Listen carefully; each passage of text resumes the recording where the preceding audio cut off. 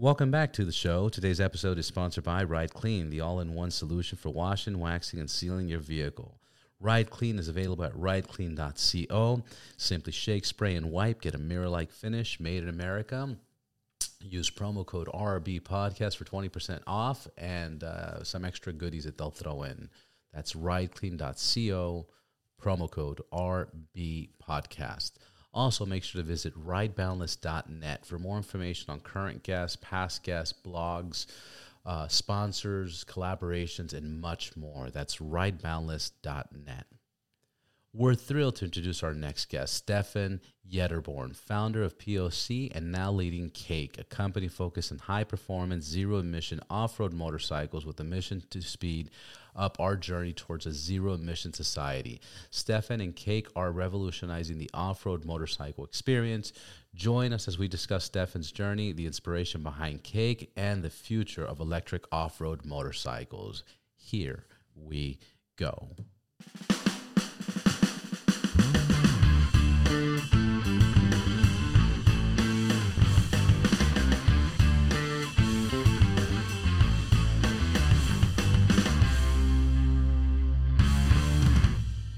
Happy Friday. Where are you from? Where are you based right now? I'm in a small little town in California called Los Angeles.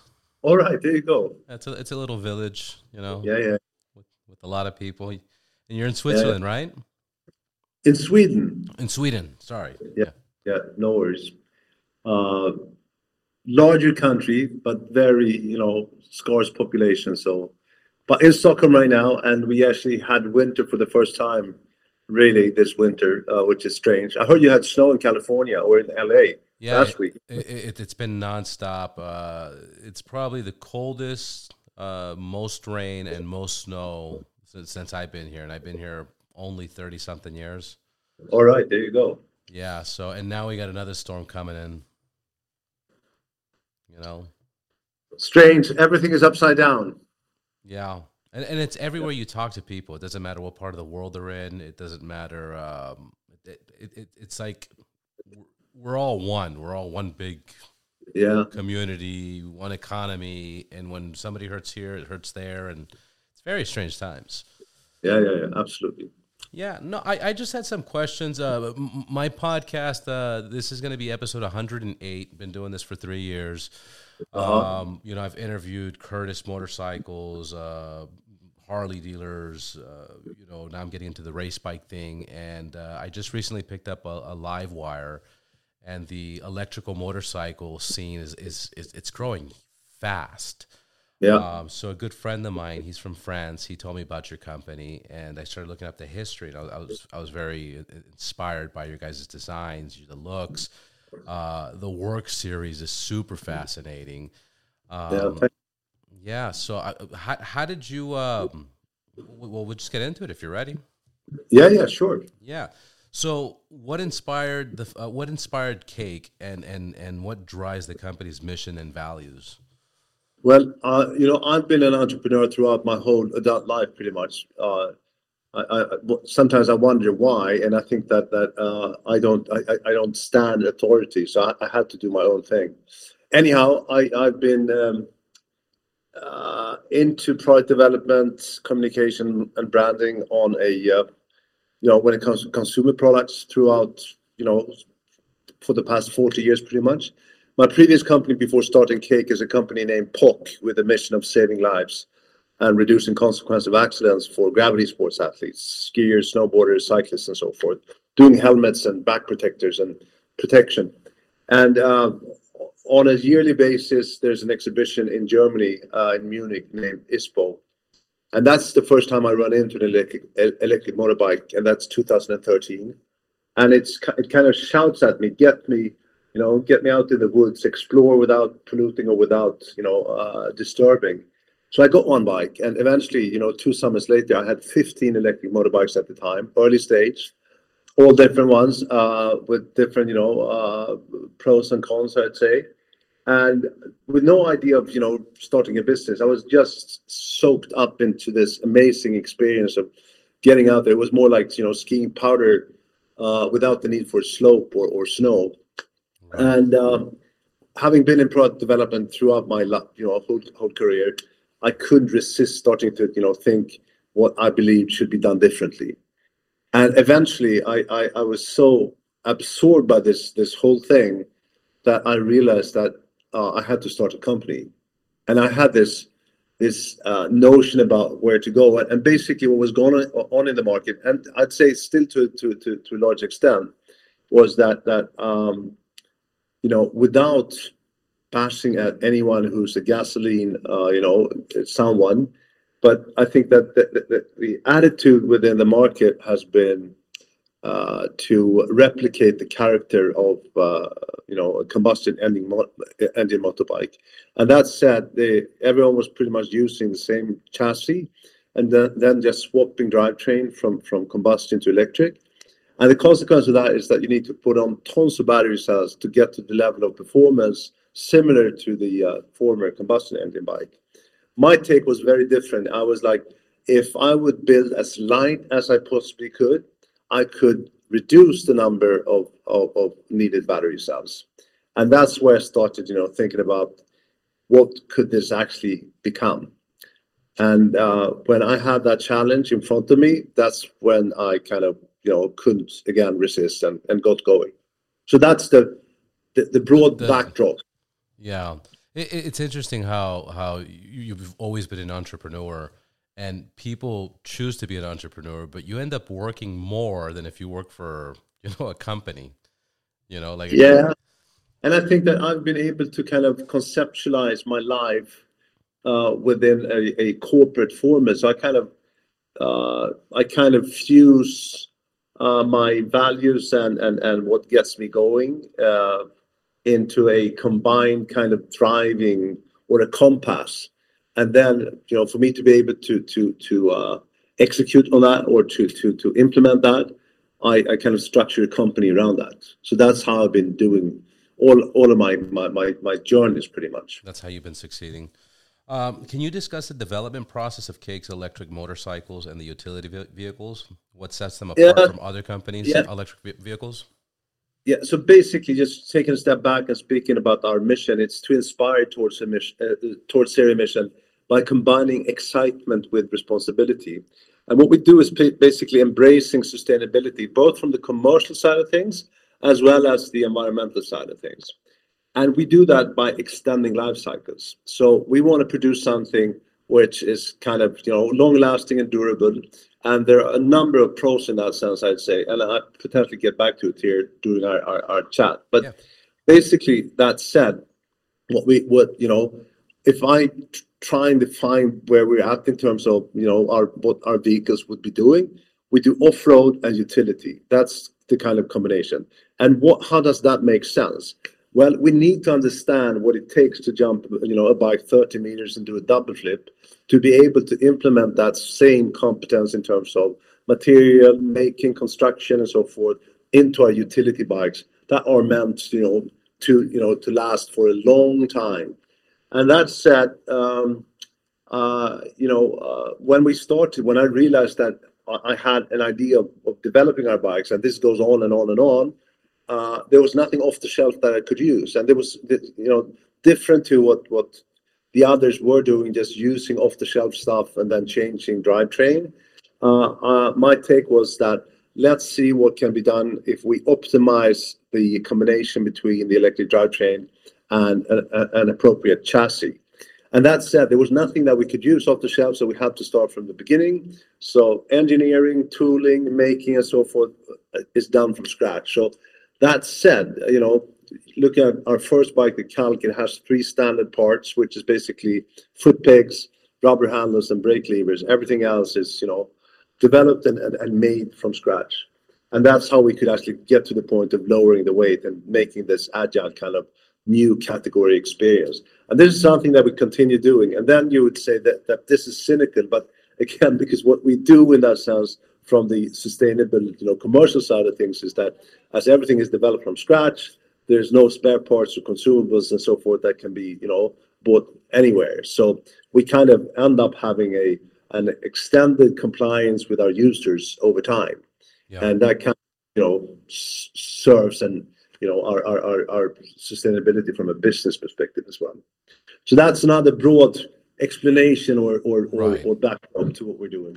And then I'm looking at all your a lot of your marketing campaign. I see that you guys focus on a lot of business side and like construction work or like you guys focus on all these different businesses. How much? Because in America you don't see that. Like people avoid motorcycles and scooters as much as possible. It's more of a luxury or a fun hobby. Yeah. How in Europe, how much are people really using their motorcycles to do construction work and transport tools and equipment? I think that when it comes to construction work and so forth, it's still at its baby stage. But what happens in Europe right now, and it's very important, and this it's at high speed, I would say, is that if you'd asked me a year ago, hey Stefan, tell me what's your business to business customer, who is it? And I would have said that that's a sustainability-oriented last mile delivery or delivery company. And today I would say that in Europe, unless that same company has a fossil-free solution within the next 24 months, they'll be out of business.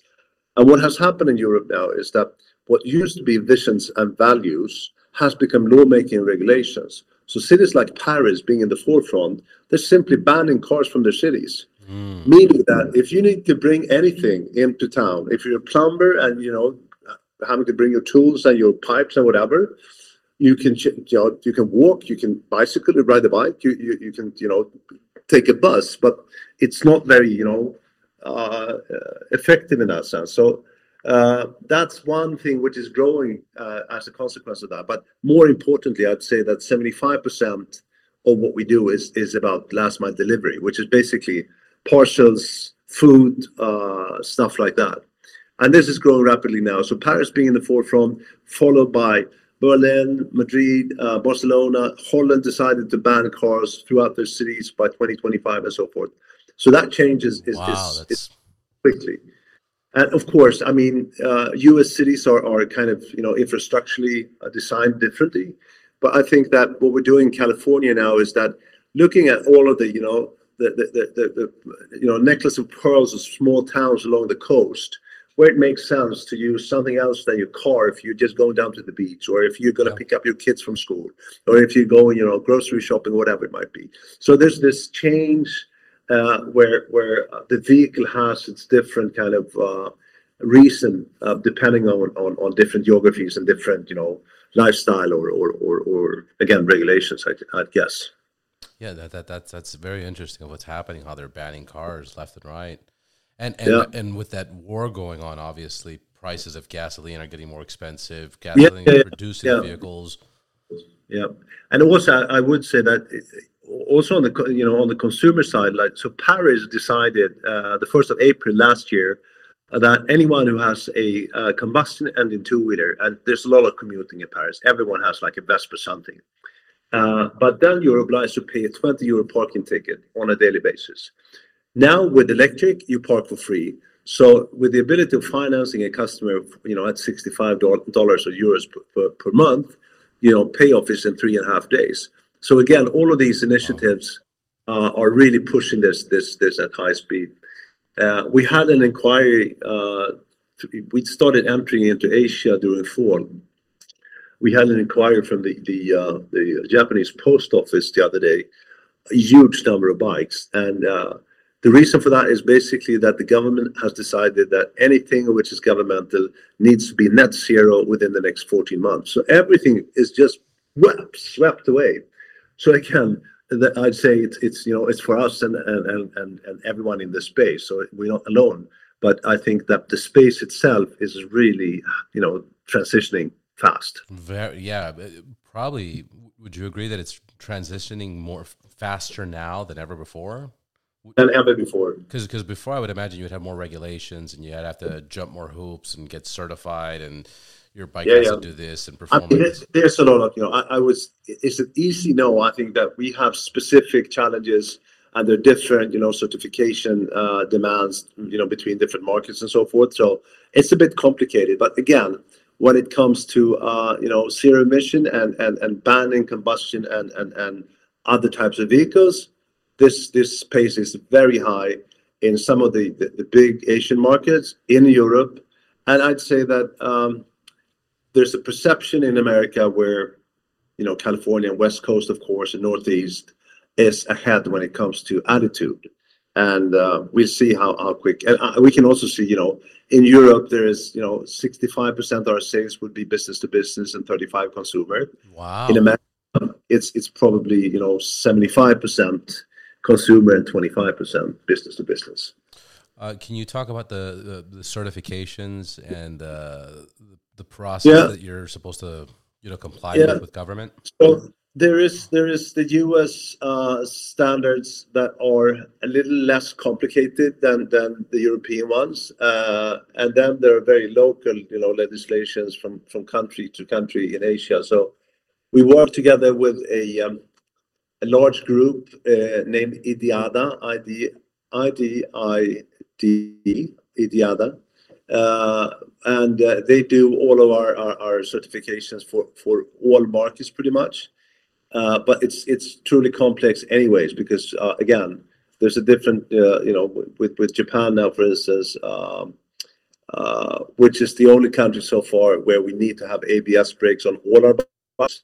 So that differs from, you know, whatever else. And then there's no common perspective, you know, which is stupid. Like, not saying that either is better, but in America, there's a certain distance between the blinkers that we need to, you know, to meet.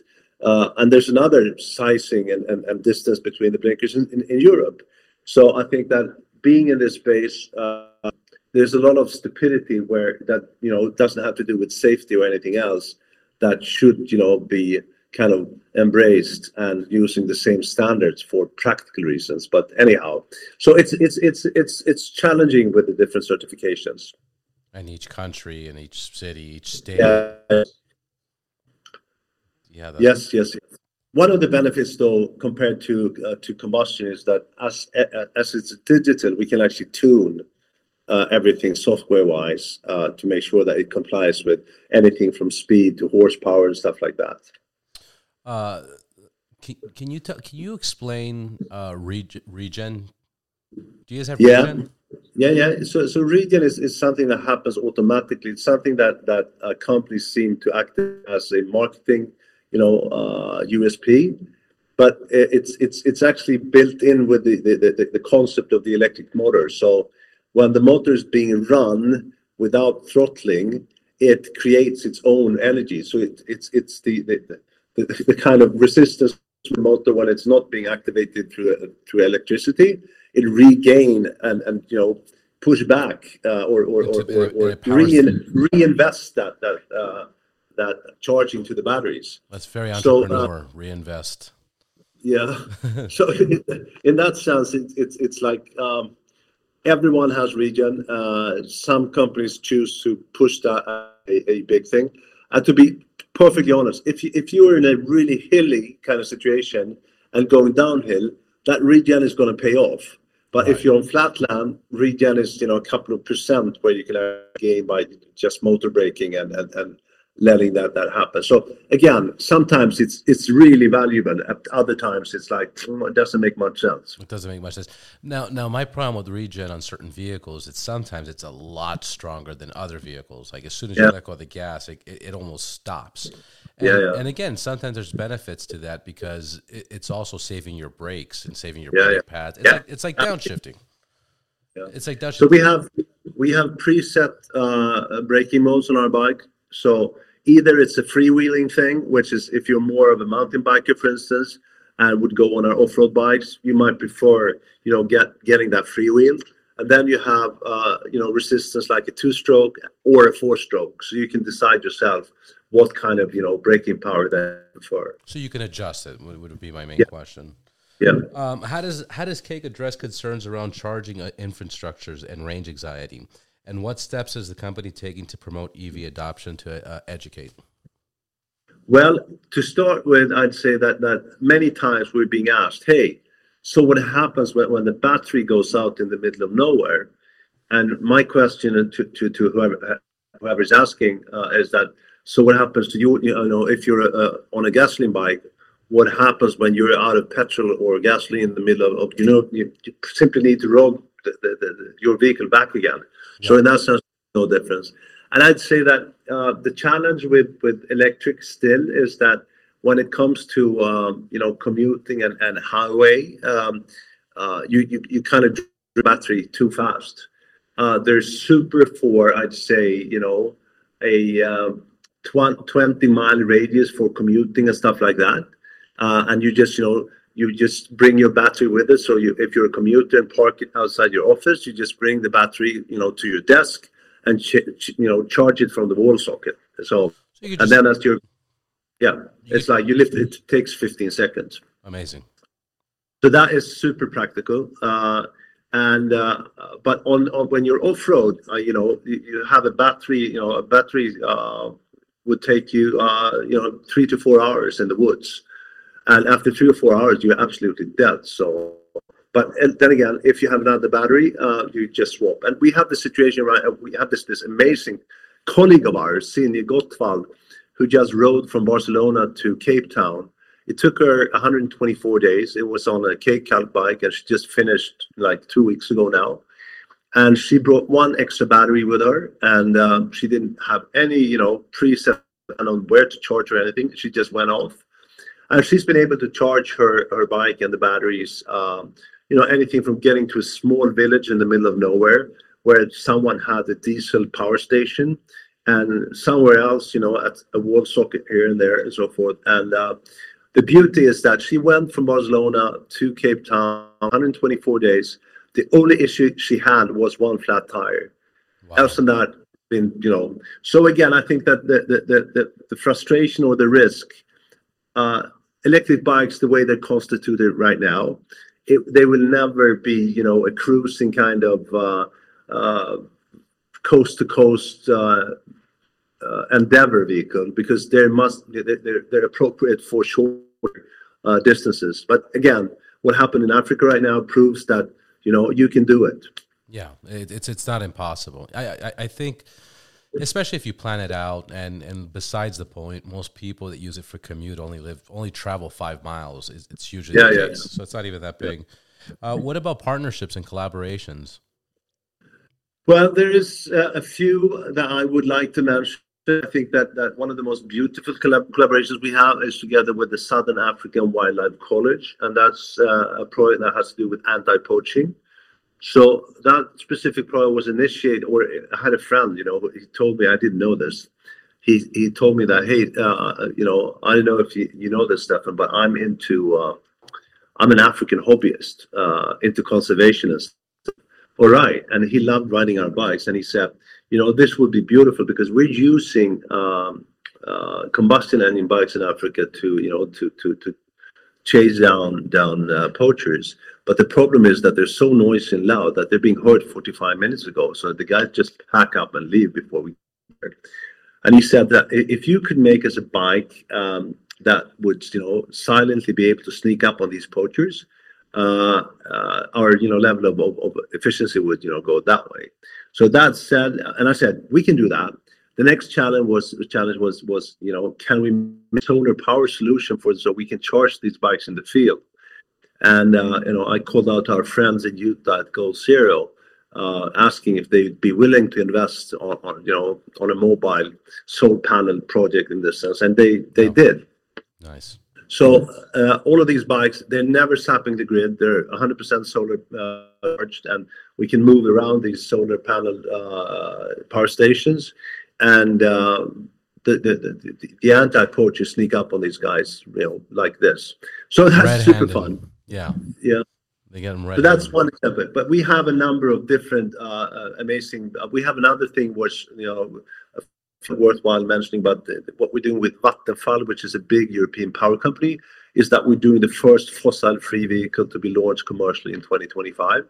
And that's something where we turn every nut and bolt in that sense to make sure that we get as far as possible.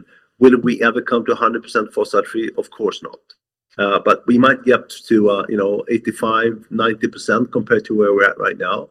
So it's a project that we'd never be able to run ourselves unless we had this power company behind us investing tens of millions of dollars into this project.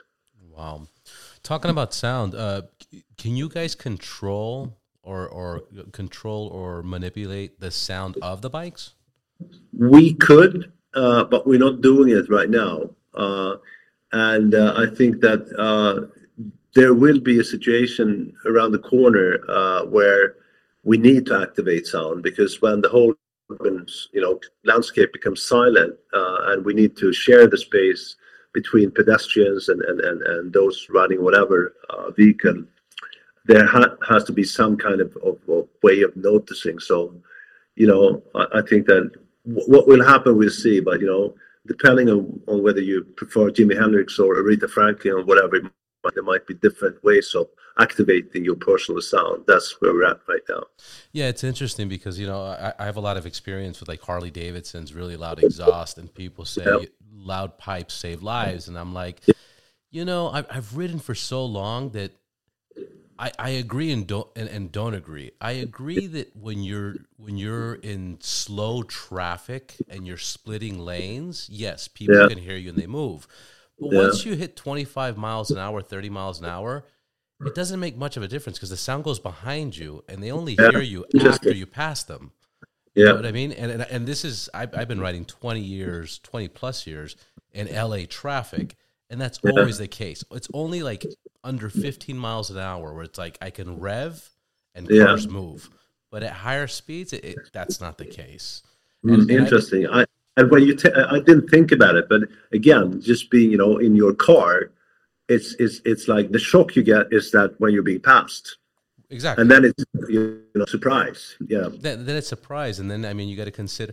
I guess there's a mathematical way of figuring this out, because if you figure, car closed, insulated, it blocks off like 130 decibels or something like that. Yeah. So even if you're louder than that and you're coming up from behind, I don't know. It's like I said, I can argue the point either way. Okay, finally, what message does Cake hope to communicate to consumers and stakeholders about the importance of sustainable transportation and the role that electric vehicles can play in achieving a more sustainable future? I think that our, we all have an obligation towards this planet, and I'm not saying we're going to solve it ourselves, but we want to contribute in a positive way to create inspiration around the opportunity or alternative in using something like what we do on our common path, collectively needing to change means and attitude and behavior and so forth, because there is a bit of a problem speaking about wherever we want to point that. This is something that and this is we're only on this planet for maybe 80 or 100 years in the best of cases. So it's very much a combination between sharing values, inspiring with something that has a fun edge to it. So that is important. And I'd say that for anyone, where are your listeners? Are they all over America or? Yeah, I have Europe as well, but it's mostly United States and South America. I would say is that with doing a bit of advertising here, like in LA. We have a recently opened Cake showroom and a retail and test center, which is across, the Harley Davidson store on Lincoln Street, or Lincoln it's Lincoln Avenue, right? Correct. Yeah. And we have another, 50 stores in large cities around the world. And what I would like to do, come and visit, come and test drive, because it's the feel and touch and getting to ride a bike, but that really open, whether you're a traditional motorcyclist or a newcomer, it's a wonderful and a new experience. So, come and try. Absolutely. And then you do need a motorcycle license for? Yeah, depending on different, we have anything from mopeds where, you need to be 15 years and older to light and medium heavy motorcycles. So depending on what model. What model. So yes. And then, sorry, I'm going to ask you one more question. As an entrepreneur, where do you stand with Cake? What's your goal? Do you want to sell the company? Do you want to grow with it to the end of it? I have no such ideas. I never started a company ever to sell it. I started companies because I had to. I couldn't hold back. So I'm enjoying myself, and it's not like I'm having fun at all times. It's a constant challenge dealing with issues and problems and so forth. But I kind of love that. So Yeah. just the way forward, improving, and then taking a step back, realizing that I was on, in the wrong direction, and then redirecting, and then moving on again. So I've told myself that my plan is to be operational here until 2030, which is now like 7 years, 6.5, 7 years ahead. What happens after that? I don't have a clue. I might, do another 10 years, but we'll see. Yeah. Well, I've seen many interviews that you've done before. I love your product. I love what you've done. I want to say congratulations, and I want to say thank you for giving me the time to talk to you. And I will definitely be checking out your bikes this week. I wasn't aware that there was one so close. Yeah, cool. Yeah. Thank you very much for your time. And then real quick, just to confirm, ridecake.com, right? Yes, correct. Excellent. Thank you so much. Thank you so much. Hope to see you live at some point. We will. It's a small world. Yeah. Have a good one. Bye-bye. Bye-bye.